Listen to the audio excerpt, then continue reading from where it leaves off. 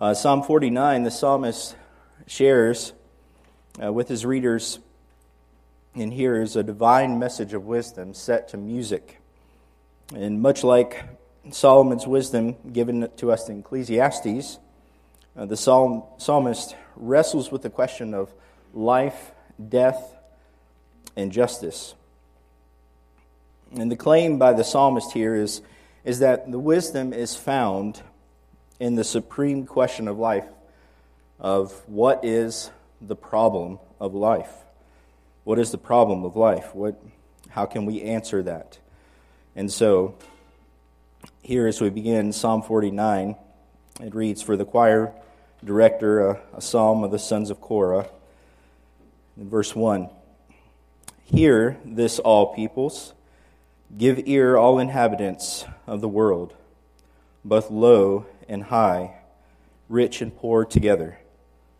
My mouth shall speak wisdom, the meditation of my heart shall be understanding. I will incline my ear to a proverb.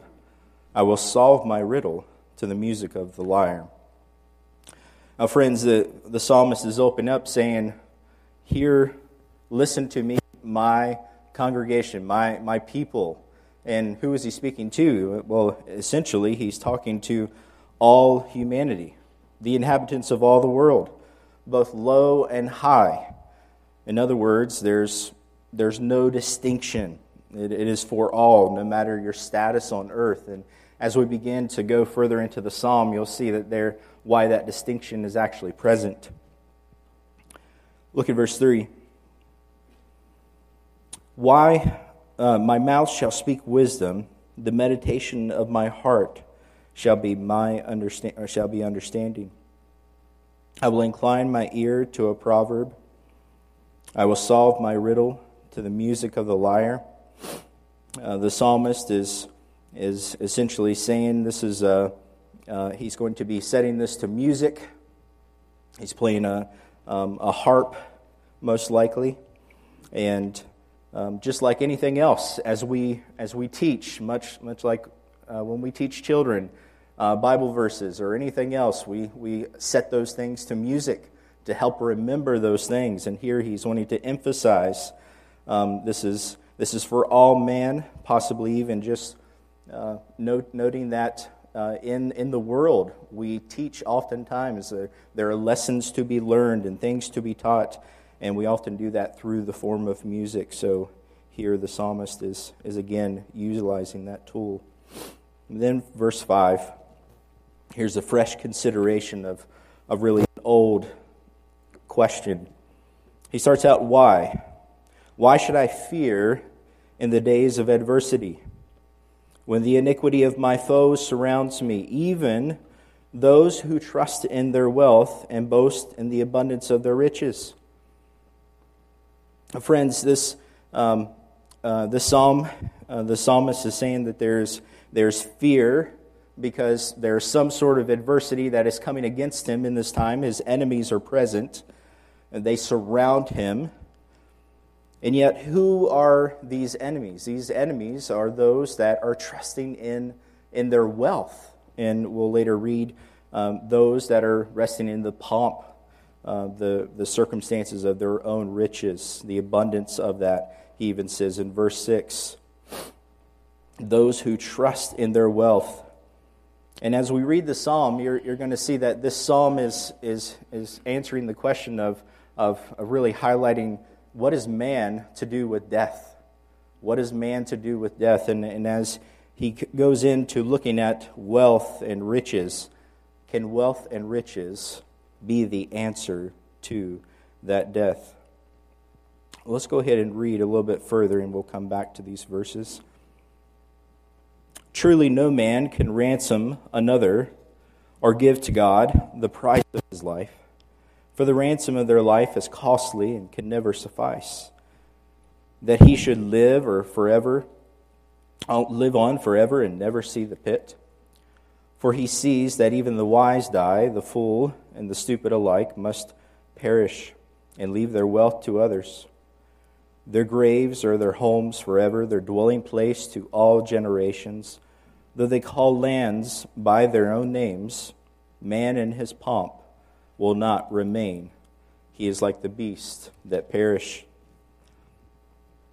Well, here he is considering that question of old, of what do we do with death? Because it is inevitable. 100% of the time, man is what? Going to die. Man is going to die. He has an eternal a destination. There is an appointed time for man to die. And so what does he do with that? We are always in this world, in this age, trying to look for answers to that question of what do I do with death?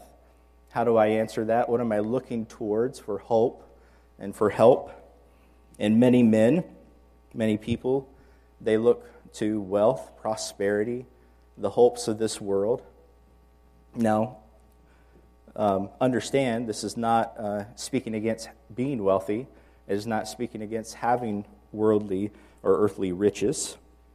However, it's where do you put your hope and your trust when it comes to the end? With the full revelation of the Scriptures, we could go to Mark chapter 8, verse 36, where Jesus clearly says, "For what does it profit a man that he would gain the whole world and forfeit his soul? What can a man give in return for his soul?" And obviously we understand that Christ was teaching us that there is nothing that we could give in lieu of that.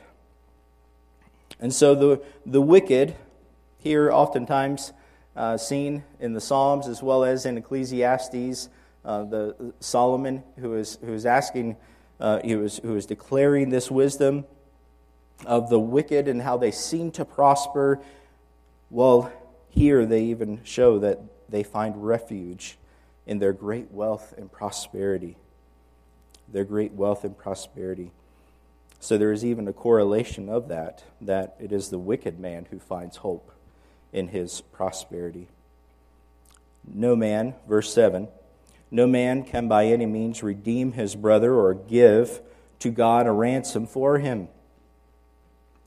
You cannot buy yourself or anyone out of dying. This is a hopeless truth or false truth. It is a fallacy. There's no, we've heard this term recently, self-atonement available. Not for you or for anyone else. And friends, this may seem like a hopeless and dire situation, and yet the psalmist will go on to give hope eventually. Verse 8, "For the redemption of his soul is costly, and he should cease trying forever. It is folly for him to try. That he should live on eternally, that he should not undergo decay." How much money, how much prosperity is spent in trying to avoid the end of man's life today. Every commercial on TV is trying to give us some special cream or some special injection that will get rid of the pains and the sufferings, the maladies of this day. And yet, ultimately, there is only a temporary hope in that. There's no supreme hope in those things. And yet man is trying to live on forever and ever without undergoing decay. Death is certain, friends. It is a fate that we cannot escape. Aren't you guys encouraged so far this morning? This is the way we want to open up a Tuesday morning. Death is certain. Sorry, guys. Verse 10, "For he sees that even wise men die. The stupid and the senseless alike, they perish and leave their wealth to others." It doesn't matter the status of man. You could be the wealthiest individual. You could be the smartest individual, the wisest of men. There is still that ultimate reality. And they leave their wealth to others. Verse 11, "Their inner thought is that their houses are forever, and their dwelling places to all generations. They have called their lands after their own names," putting their names over the columns of their homes and out at the gates of their homes, and decreeing that this is theirs, and it will remain forever in eternity. Even we are given examples of that in history where men would want to bury their own treasures, sometimes even their own wives, with them upon their death. I often, as I was reading that, I was thinking of an old story of my mom's back when she was a child. And this just looks at the folly of what we try to do to save things. And she and her sisters had one day come upon this cat, which they thought was theirs, and the cat was dead. And they were very saddened by their dead cat, and they grieved, and they had this big service, and they buried the cat, and they sang songs, and they were just crying and crying. But before they buried their cat, it was like right after Easter or something, they threw all their candy, because that was precious to them. And they threw all their candy into the grave with their cat. I know it's silly. But they did that, and they buried the cat, and they grieved for a couple of days. Only for about the third day, ironically, this cat comes running up the road. And whose cat was it? It was their cat. And, just the foolishness of man, the thinking that we're doing this thing. We're trying to do something great. And it just made me think of that. I thought I would share it with you. That was worth your time coming here. So did they dig up their candy? Oh, that's a good... I'll have to ask her that. Yeah. Good job, Brother Steve. Yeah. Verse 12. But man in his pomp, he will not endure. He may stand and beat his breast and say, "Look at me," but he is like the beast that will perish. There is promised the end. But verse 13, this is the way of those who are foolish, and of those after them who approve their words. Selah. Their life path is essentially folly. They are fools in grain. Those that follow them only approve, but act in similar fashion. They keep similar company. Friends, this is the habit of man. We put ourselves around others that we think alike and want to encourage us in our own ways. Oftentimes, if we're living in sin or we're living in a way of the world, we want to have ourselves around others that would encourage us and say, we're doing all right. But that's not how we are to live. We put ourselves around brothers that encourage us and confront us when we're living in folly. Verse 14, as sheep they are appointed for Sheol. Death shall be their shepherd. The upright shall rule over them in the morning. Their form shall be for Sheol to consume, so that they have no habitation. But God, this is one of those massive transitions, and much like Ephesians, but God will redeem my soul from the power of Sheol, for he will receive me, Selah. The redemption which was impossible with men is possible with God. Verse 16, do not be afraid when a man becomes rich, when the glory of his house is increased. For when he dies, he will carry nothing away. His glory will not descend after him. Though while he lives, he congratulates himself, and though men praise you when you do well for yourself, he shall go to the generations of his fathers. They will never see the light. And he ends, bookending with that same ending. Man in his pomp, yet without understanding, is like the beasts that perish. Friends, I hope your understanding is much different this morning. It is not like the fools that rest in their wealth and in their treasures, but ultimately, where is true wisdom found? And it is found in the Lord. Let us pray. Father, this is a sober reminder of the folly of man, that we strive in our own power and abilities often to try and atone for our own wickedness. We live in ways putting our trust and hope in the things of man rather than in the things that are eternal, which are of God. I pray for these men, Lord, even this morning, that is not where their hope is found. But their hope and their pomp, the glory is given to you and the work that you have done miraculously in their lives. I pray for our brother, Dr. Mark Hager, that you would bless him with the ability to speak clearly, to bring forth the treasures that are rich, that do bring life, that give us a hope for an ending that is sure and that is steadfast, one that is rich in glory, ultimately to be given to you. We give thanks to you in Christ's name. Amen.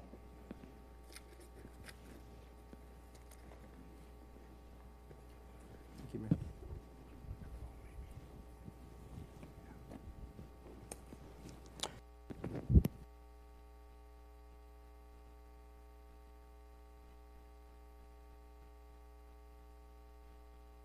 To page 2 of the book. Let me say, only a fool would throw his candy in a hole on a dead cat. So that's what I heard. Okay, page 2. We're all the way into page 2 of the book. And we're on number 2. So sometimes it goes slow. And sometimes it'll move on. You'll see when the pastor moves through this thing, he'll cover a lot of ground. Other times we get stuck somewhere. And so today we're doing the same thing here. We're trying to figure out what to do. And the next section here is on leadership. You can see in number 2 there, he says, have a right perspective of leadership. I thought we should camp out on something that I call this kind of leadership 1.0, just a kind of an overview of that. But again, they're going to cover quite a bit of the leadership principles that we need to know about later on when we talk about qualifications of elders, and you'll get the whole picture in the book. The book is amazing to take you through everything you're going to need to know as a leader in your home, as a leader in the church, and to make a difference. And I just think it's a beautiful package that we have. It takes 4 or 5 years to get through it, but how we're starting over again. Now, this is leadership under this title of having biblical literacy. That's where he started with this. Now he's kind of building on it. Now let's have a right perspective of leadership. I like this, what MacArthur said. He said, a leader is not someone who is consumed with his own success or best interests, his own best interests. A true leader is someone who demonstrates to everyone around him that their interests are what most occupy his heart. No competent leader is going to be anxious to impress people with his credentials, because leadership is directly related to character. Turn your Bibles to Titus 2. Titus 2:2 that we're going to cover today. And then we'll break down some of these points on leadership to get to 3. Titus 2:2.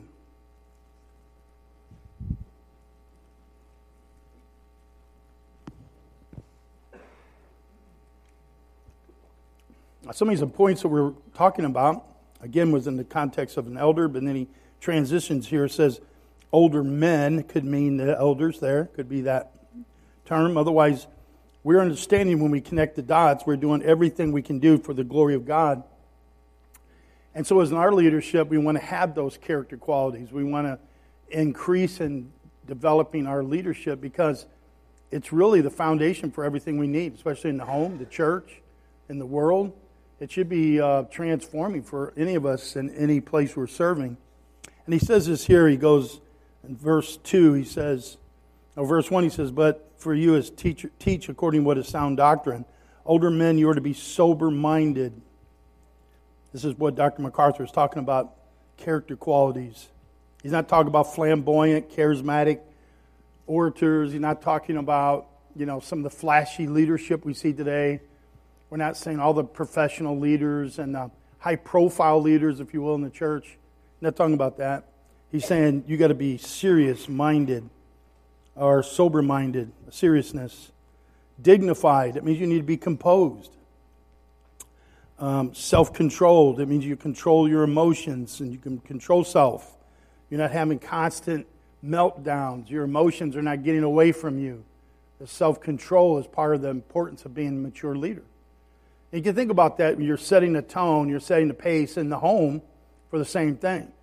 If you expect there to be more consistency in the home in some areas, then you have to be consistent in your own emotions and your own attitudes as well.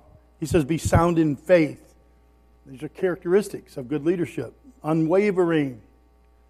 It means you're not always vacillating. I believe this today, and I like this idea today, and I like this preacher today. And they're always vacillating. And what they're doing is it's ideas. You're not sticking with the Scripture.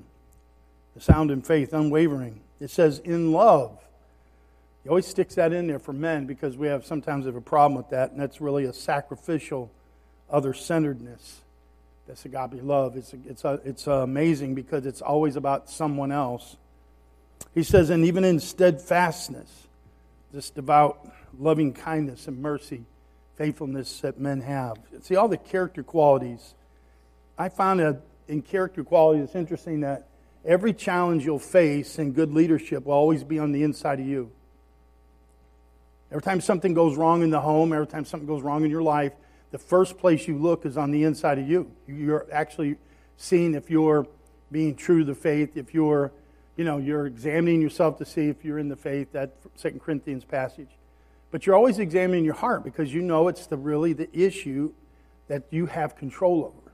It's the issue that you need to get in line because you may not be seeing something right, doing something right. Whatever it is, I start with me. It's the biggest challenge. Good leadership starts with the man, with leaders. And so if you're, goes on to say, proper perspective of leadership and biblical perspective of leadership. If you're a Christian man, I brought in here that this morning it doesn't matter where you're serving. It could be a businessman, it could be wherever, your home, wherever it is, leadership is an issue. It's an issue. And it's no doubt, there's no accident that he starts this whole study with questioning our leadership. It's important. We always have a blame-shifting kind of a perspective. If my wife would just do this, if my kids would just do that. But the idea is that as your leadership is setting the tone and the pace for the home. And so it's important that we focus on this leadership. I'll talk a little bit more about that. But if you notice on your book 2A, he says we must avoid viewing leadership as organization, event planning, and mobilizing large groups of people. What comes to my mind, and from being in the 90s, a pastor in the 90s, was John Maxwell. I don't know if anybody has John Maxwell books in here. You're on camera. Just raise your hand. Busted. Yeah. Well, the 21 irrefutable laws of leadership. The pastor I worked for, man, he was just eaten alive with that. Everything was about that. And, it's like, yeah, some of them are probably good things that we could do. Some are a little inspiring or motivating, but it's not really where we're supposed to be. I hope that we can kind of flesh that out because here's what happens. We come in sort of tainted with the toxins of the world understanding of leadership. We think we have to be this high-profile guy. We have to be charismatic. We have to have this greater influence and some of these strong leadership, natural leadership stuff. And so I want you to be kind of purged of that thinking and to think in terms of what the Bible's saying about leadership. Because that needs to translate in your home, which brings stability and peace in the home when you're leading with confidence in your home. So I looked it up and I found out that there's all kinds of approaches to leadership. It's kind of weird. But what not to do, right? 15,000 books listed on leadership. 15,000. Everybody's a leader. I didn't see the Bible listed anywhere on that list. But the biggest thing I noticed, I guess the greatest testimony for us to avoid is really the secular view. They call it the SNL, the strong natural leader. And even the strong natural leader, those are these Fortune 500 guys. I found out that many of these guys, like all the big dogs who are, Facebook kid, and I call him a kid, but that man, you got, Zuckerberg, you got all the guys, right? All the ones, they don't even have higher education. And I found out that the secular people don't really gravitate towards people with higher education. I'm not saying it's good or bad. I'm just saying that it's not the answer. So the more education I get, the greater I'll go up in the company, or the faster I'll grow in the church. It's not true. It's just not the way it works. In fact, if you just think about some of our leaders we have today, like even with Trump, only has a bachelor's degree. Some people have bachelor's degrees, and that's been a great leader, a motivator. Some of these billionaires, most of the billionaires have undergrad or less in education. So even in the church, it's not necessary to have that. If you have the good languages, if you have the MDiv, to me is the strongest. I think that's the strongest middle point. And then academia comes in, then you're going to slowly start slipping down in income because you're going to be teaching and doing more sacrificial work. But to lead the church is not required with education. They have a list of attributes for these leaders. And I thought some of these churches, I noticed that some of these weak evangelical churches are in the search committees are looking for these people. This is what not to do, but some of them apply, okay? They say they want visionary by nature. And these are strong natural leaders, they call them. They want action-oriented people, movers and shakers, courageous, energetic, objective-oriented rather than people-oriented. They want to get the job done. It sounds like more like my captain was in the military. They're egocentric. Everything is about them and their leadership and their plans. They're intolerant for people who can't produce, but they also think they're indispensable. Most people just can't get along with them. I'll tell you how important this is, especially if you're studying to get in the pastorate. There's a reality of what you think the church is doing because you've been so isolated by it being in a bubble of true biblical purity. And then you get out and you find out in the real world that the average church is about 100 people strong. That's it. Also, you find out that there's a search committee they don't have biblical literacy. And so search committees are looking for people, and they're looking for this list and what they see on TV, and they like that dynamic, and maybe this is what we need. And so they're praying for somebody that can inspire them and move them along, when all along it's about the Bible inspiring people, and it's God moving them along. But I went to tell you a quick experience I had as I was done in my church plant. Everything was going fine. I mean, normal challenges of church plant. And in that particular denomination, early in the 90s, was a denomination, they had supervisors. And you had your district supervisor over you, and then you had a general supervisor over that area. And it was kind of like the Methodists, but not exactly. But they would say, he called me up and said, hey, we have a church open in northern Missouri, and we'd like for you to consider that church. I said, excuse me, I'm doing a church plant. I got lots of people here, and they're new, and they're crazy, and they need me. I got to keep working. It's like, just check it out for me. And so I did, and I said, well, there's a lot of Baptist people in this church, and they like the Bible, so we thought maybe you could help them, like you can't help them. I was like really shocked. Anyway, but I came out there, and I actually preached for them a couple times, and then I met with the search committee, which was a lot of the board members, and I was shocked, actually. They interviewed me. They wanted to know about my education and how what my vision and plan for taking the church somewhere, and how skills I have, and all these things like that. And when it was all over with, I said, I'm really not leaning towards taking this position and helping the church here. And they're like, why not? I mean, actually, this church was a very affluent church. It had 5 doctors in there, very giving. The guy that left $250,000 in the checking account. I mean, the building was paid off, brand new facilities. It was beautiful. But I said, my problem is it's not the answers you should be looking for. And I'm really concerned about the questions you ask. You never asked me about, do I pray with my wife? Tell me about my prayer life. You never asked me about ever been disciplined in the church or ever gone through, what are my temptations in life? You never talked about that. You never talked about my study life. You never asked me about the important things like my marriage. How's my marriage? You didn't ask me about that. Are my children, are they under control? What's going on with that? You never asked me. I said, you asked the wrong questions. So that comes from out of the overflow of your own heart. And so I'm not the guy that you need for success. I'll be honest with you. I just let it go. And we were kind, and they were sulking a little bit. And anyway, the whole bunch of them called me and said, hey, we repented. We're repenting. We're wrong. We're just willing to do whatever. And as it turned out, we did move up there and take that church. But it shows you that what people's mentality for leadership is about.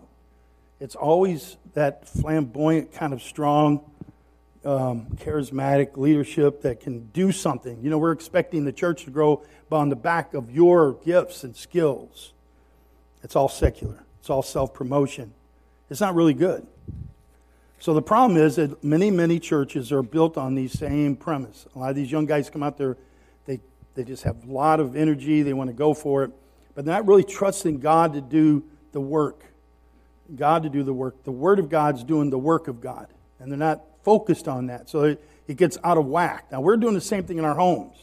We want our wives to follow us, we want our kids to follow us and obey us, but we're not doing the work in the home biblically either, and we're going to talk more about that in a second. So a lot of these churches are crashing and burning. They want the go-getters. They're crashing and burning.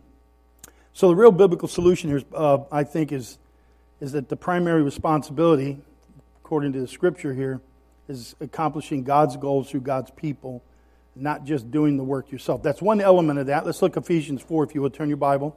Ephesians 4, 11 through 13. Ephesians 4, 11 through 13.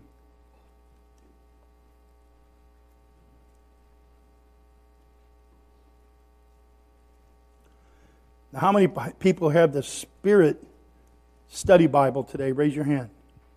Anybody have the Spirit Study Bible? Raise your hand. Okay, I was just trying to catch someone. That's all. That's good. I didn't want to have to report you. Did you have one? Okay, good answer. Good answer. Who would like to read that? Ephesians 4, 11 through 13 with authority.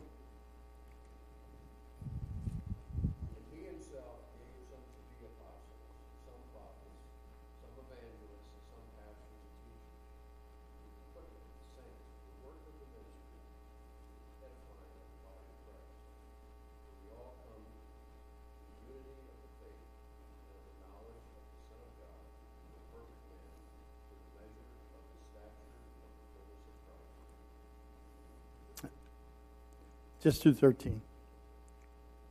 So that's the idea, and I think is what's interesting. Our pastors here do that quite well. So I see some young folks, people who are well equipped, who want to be in ministry really bad. Talk to me a lot about it. And you give them ministry responsibilities, and some of our pastors here understand who I'm talking about, or several people, but they couldn't build a team if their life depended on it. They're not focused on training people or helping people. What they're focused on is, they're not focused on building a team. They're really saying, what can I control? What can I do? How can I serve you? Which is good. I appreciate that. But there's never a team idea. There's never a people. I guarantee you wouldn't have 250 people in Boundless without a good leadership understanding of investing in people and sharing ministry as Rich and Clay do. You just wouldn't have it. Just wouldn't happen. And so the idea behind this is that you're not trying to control everything. In fact, I would say that if you're one of those kind of pastors that's got to be in control of everything because you know you can do it better than others, you're probably only be able to grow as much as you can control. That's it. So you have to be careful that you have to build a team. You have to work. That's part of good leadership. Now I realize that we're doing that same thing in the home too. We're helping that, but I just want to make one point about this is really critical. Like, are you sharing in a small group ministry, or do you have to do all the prayer, all the Bible study, all the talking? Good leadership is sharing ministry and using people's gifts and letting people involve themselves in ministry. Now I realize you have to manage that. You can't completely give up all your responsibilities in that, but good leadership involves other people. It says that in the Scripture. So remember this, that the church is not the same as the business world. We should understand that. I'm preaching to the choir here. We shouldn't have a CEO mentality to leadership. Spiritual leadership is not just being the boss in the home or boss at work. Your spiritual leadership is earned through your love and your kindness and through replicating Jesus Christ in the home. And so I think that we have to stop trying to be culturally successful and start focused on being biblically faithful. I think that's important. So here's some main attributes spiritual leaders need to be Christ-centered: kindness, compassion, patience. The normal things we looked at for good leadership. And so I think number 2 is what I put on here, was that spiritual leadership in the home is a test case for leadership in the church. 1 Timothy 3, 4 and 5. Somebody can look at that one for me? 1 Timothy 3, 4 and 5. Might not be much of what I'm telling you here, but it's a good review to figure out where our basis for leadership is. Because we get home and we have one expectation, we go to church, we have another one, and I think where our leadership should be a consistent understanding of us being a servant leaders like Jesus Christ. What does it say? 1 Timothy 3, 4 and 5. Good. Read it, Steve. He must be one who manages his own household well, keeping his children under control with all dignity. But if a man does not know how to manage his own household, how will he take care of the church of God? Amen. So, MacArthur said it's obvious. The reason church leaders must have well-managed homes is that if a man does not know how to manage his own household, how will he take care of the church of God? I mean, it's the same principle. So we have to be able to confront. We have to be able to shepherd our own family, our own wives. We have to be able to invest in them and gently bring people around. We're not forcing people. We're not taskmasters here. So we need to learn that principle. So you can see automatically that we're not secular leaders. And it's important that elders or men of God should be leading their families, evangelizing those in the family, making the gospel number one. We're not just trusting that our children's pastor is going to evangelize our kids. We're evangelizing, we're sharing the gospel. We're helping them in their sanctification. We help in their practical theology and how are some ways we can obey. We're talking, we're leading, we're confident in the Scripture, which is going to sort of exude kind of another confidence in them. They're going to start following, because of the characters, because of the love. Again, we're not trying to establish a culture of the country, of the secular world. It's just not going to work. So we have to also kind of present a culture of resolving conflict of our own. Some of the best leaders in the country are not afraid to involve themselves in resolving conflict. You don't need to know the skills in it, but you have to be willing to establish those things. I can tell you I see a lot of people in counseling where they're avoiding all these things because they're going to open. Well, I don't want to open up that can of worms, or I don't want to open up that wound, and but they have to live with all these critical spirits and all these problems that are happening in their home, which bleed over into the church. They have to build unity. That means you protect relationships at the same time. How do you do that? It's a pretty important task. Pretty important task, that how you approach these things, you're protecting your relationship and the unity in here by dealing with things early instead they fester into a problem. Early on, you see problems, you engaging early on and have conversations around the Scripture, so you're not festering you're not doing an operation, you're not having a large wound later on that's going to cause problems. So it's early detection to places where there's disunity and problems. You maintain love, gentleness, and humility in your leadership. If you do, you're going to have respect. People are going to follow you because they love you and respect you. And you won't compromise. If you're uncompromising, I guarantee you they like that. They want a particular person that stands in their faith, but uncompromising. But it's done with gentleness. It's done with gentleness. Also, another culture problem is people are not serving each other It's self-serving. I can't help that my wife gives me a cup of coffee every morning. So no matter what time I get up, she runs down first and gets the coffee made. And so by the time I get out of the shower, what do I mean? She's got, I don't care if it's 4, 3, 5. I mean, she's a boomer. She doesn't know any better. But I tell her, I said, that's not going to work for a lot, because my own son back there makes fun of me all the time about it. He's like, hey, you're just a boomer. Your wife, actually serves you. So, but that's sin. I know. I understand that. And so, but you have to engage in some of these areas of leadership here. He gives us some more thoughts here. It's a challenge in the home. I'm telling you, you have to have good leadership in your home. So learn to shepherd your wife and train your children in the home. Learn to do that. That's a big task. If we take anything away from here today, that's what it's about.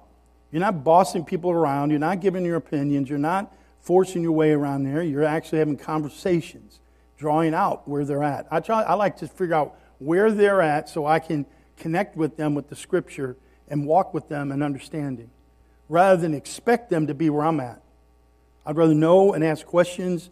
I'd rather read the Scripture and see, is this where you're at? Well, what do you think about that? And then engage in a conversation. Not say, no, you can't believe that because I don't believe it.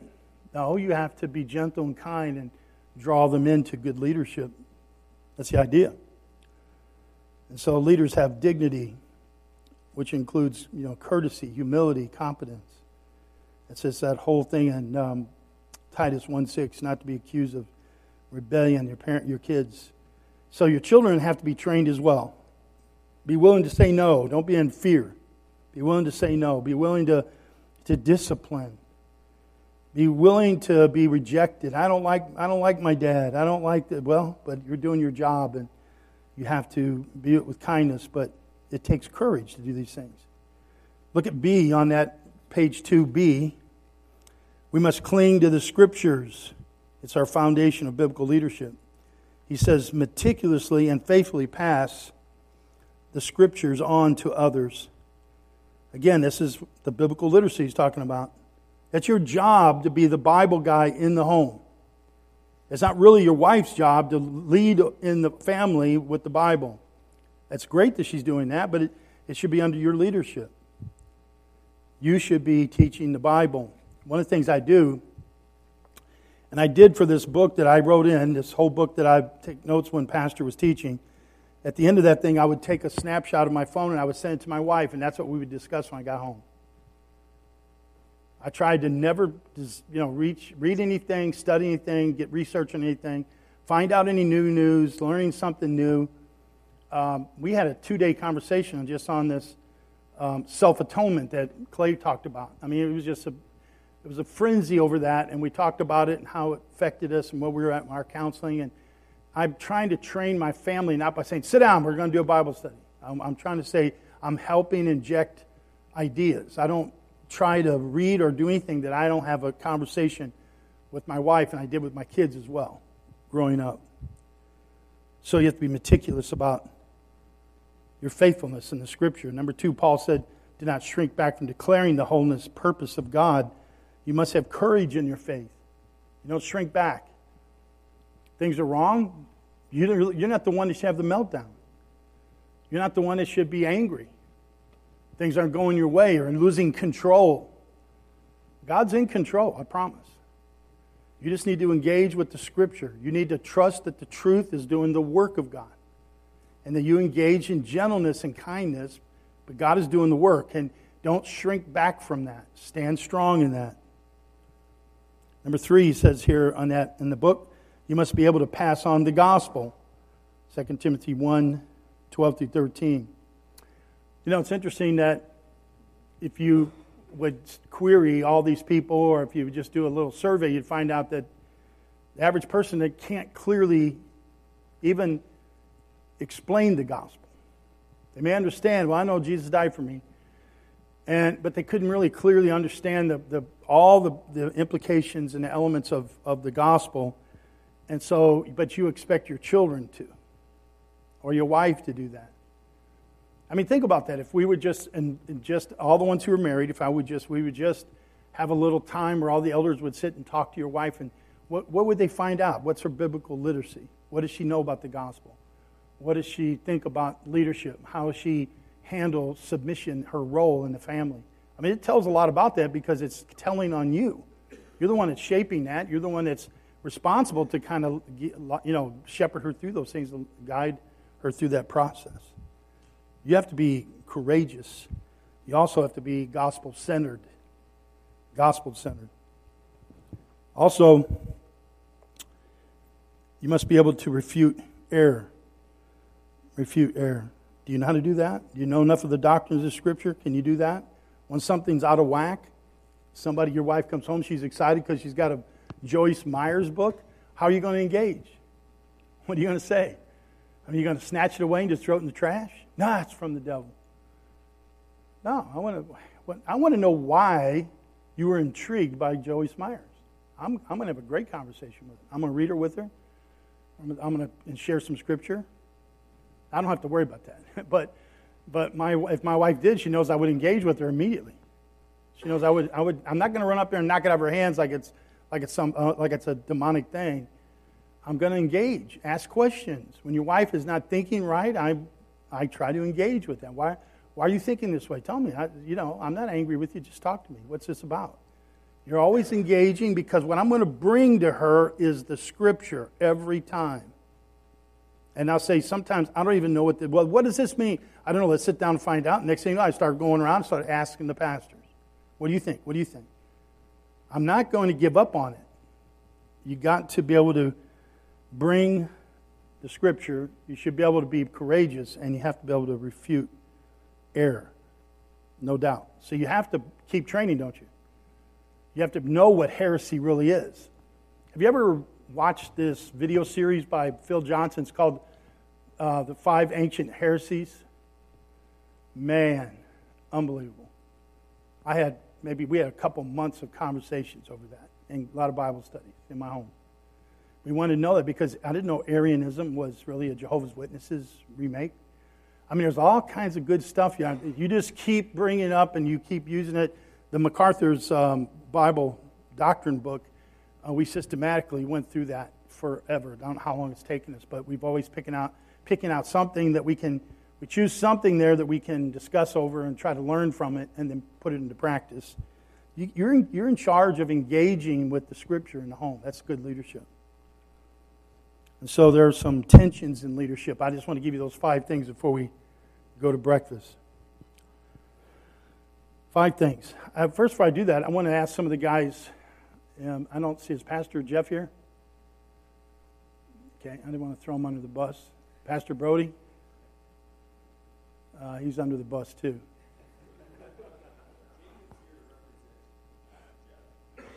Who? Jacob. Okay, so I'm going to go to Pastor Rich then. All right, so Rich, I asked you a question about, what do you think is the most important thing that we need to know or what you learned in your experience about leadership? Yeah. Well, there'll be a lot of things, but I think the first thing that comes to my mind is perhaps a little bit like you shared with Roger had said, starting with character, and in that character, looking at the people you're leading, and leading in such a way that you lead and direct them in what's best for them. So as a leader, like you were saying, oftentimes we're thinking about our goals and our ways, and Yeah. what we want to accomplish things, and what we want to do. And when I think of a leader, Christ said, if you want to be great, you have to be a servant. If I'm thinking as a servant, as I'm thinking what's best about the people, what's best for the people I'm leading. Amen. It's good. That guide, how I do things, what manner I do it, the timing in which I say things, how I say things. But it's always targeted for the betterment or the good or the profit of the people I'm leading. No, it's good. Not for me. Amen. That's good. Because it's just antithetical to what we believe in the world. I mean, the world is looking for men who are power hungry, guys who are coming in and, organizing their home and, directing. And we're looking for servants like Christ. Yeah. How about somebody else? How about Dave Miller? Dave, when you think about what is one thing, if you could say to anybody, that good leadership is?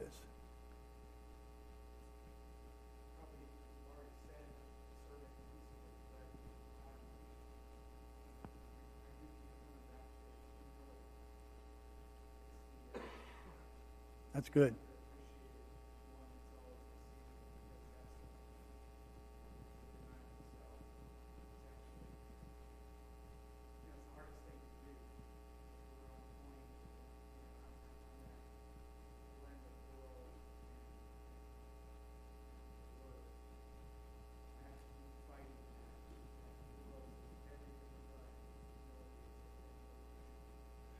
And humility is just everything for the Christian himself.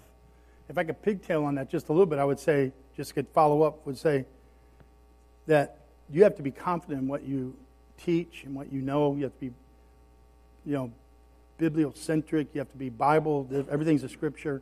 But you have to be teachable. And humility is that part. You have to be teachable. You don't know everything. You're learning something all the time. And when you're open to the scriptures teaching you, you don't have a high view of yourself. Humility's working in your marriage. It's working. And you'll get a lot further in your marriage and your relationship. Solves a lot more problems with humility than you will with your trying to get your way. Amen. It's good for that. Good. Mark Shandorf, you've got a couple miles on you.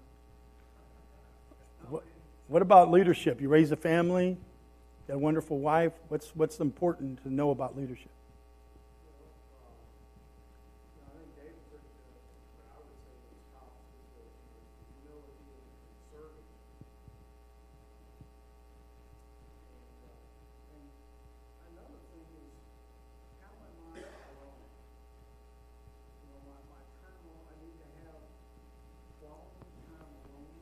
Good. And then when I have that free time, how do I spend that?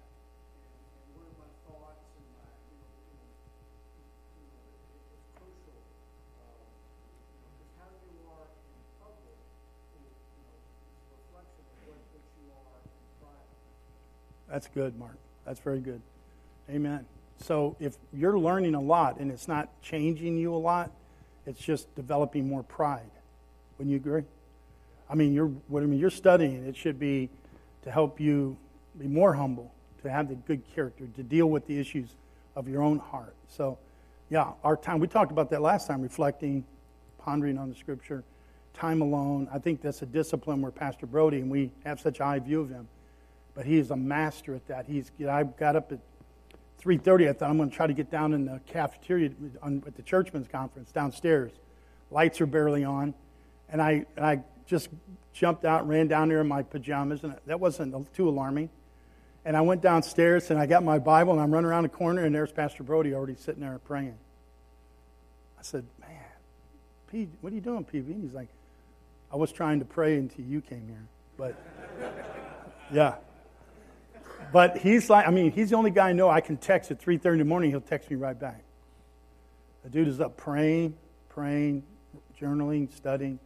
You got to have a discipline because self is always trying to take over. Self is always trying to try to be the master of your life. And you fight that with the truth, the Word of God. Here's 5 things that I find their tension. Problem areas as a man. I want you to just listen to these things. Number 1. Passiveness. Passiveness that is going to be a chink in the armor. And I call that the fear of man. Again, I hate to keep quoting him, but Clay does use that quite often, fear of man, because it's what it is. We're afraid to lose peace in the home. We're afraid to confront our wives. We're afraid it's going to cause conflict. We're afraid we're going to lose our kids. We're afraid our kids are not going to turn out to be Christians. We do all kinds of things in fear. The passive leader is really looking for trouble, a lot of trouble. You have to trust God. You have to go back to the chink in your armor. You don't really trust God He's in charge. You don't really trust God that He's calling who He calls, He'll save. You don't really trust God that your job is to be faithful to them, not to save them. You have to be careful. Number 2, another tension, another problem area, authoritative leadership. Authoritative leadership. Be careful with this. Very, Very damaging. It demands a lot of others. It's a taskmaster kind of mentality. They're usually poor listeners. They're not understanding. Live with your wife in an understanding way. And when I become authoritative, I'm not very good listener, and I'm harsh and heavy-handed. It's one of the dangers.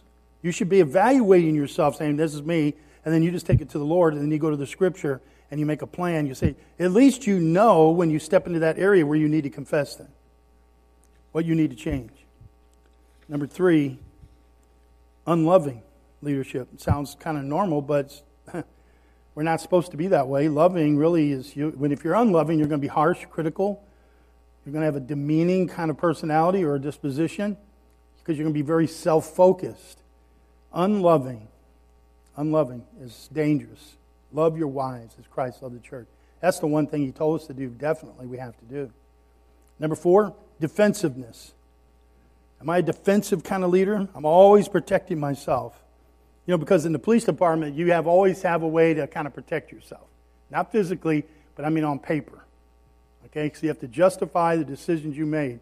And you're always trying to defend yourself. You always get into that self-preservation. It's not good. It's not good leadership.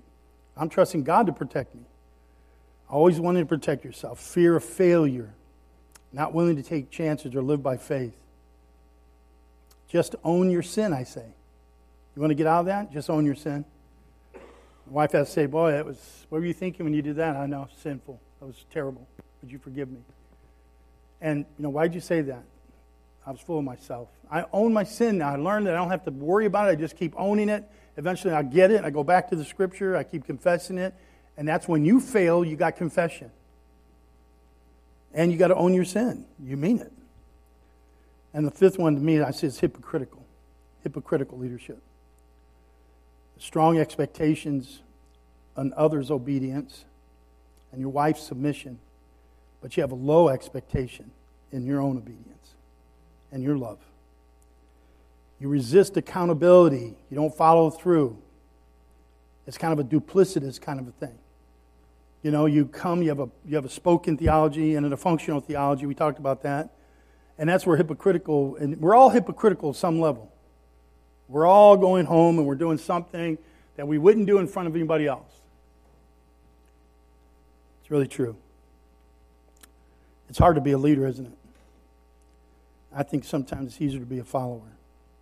And then I realize you deny yourself, pick up your cross, and follow me daily, is what Christ says.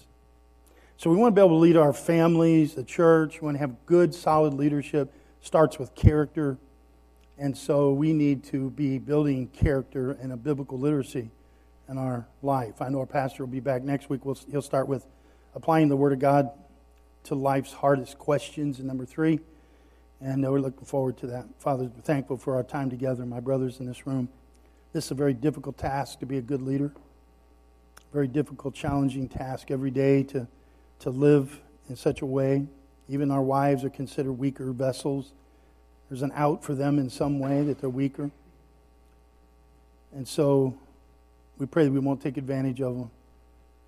We pray that we'll be kind and loving, and that we'll trust the Scripture above all things. Change us, shape us today for your glory.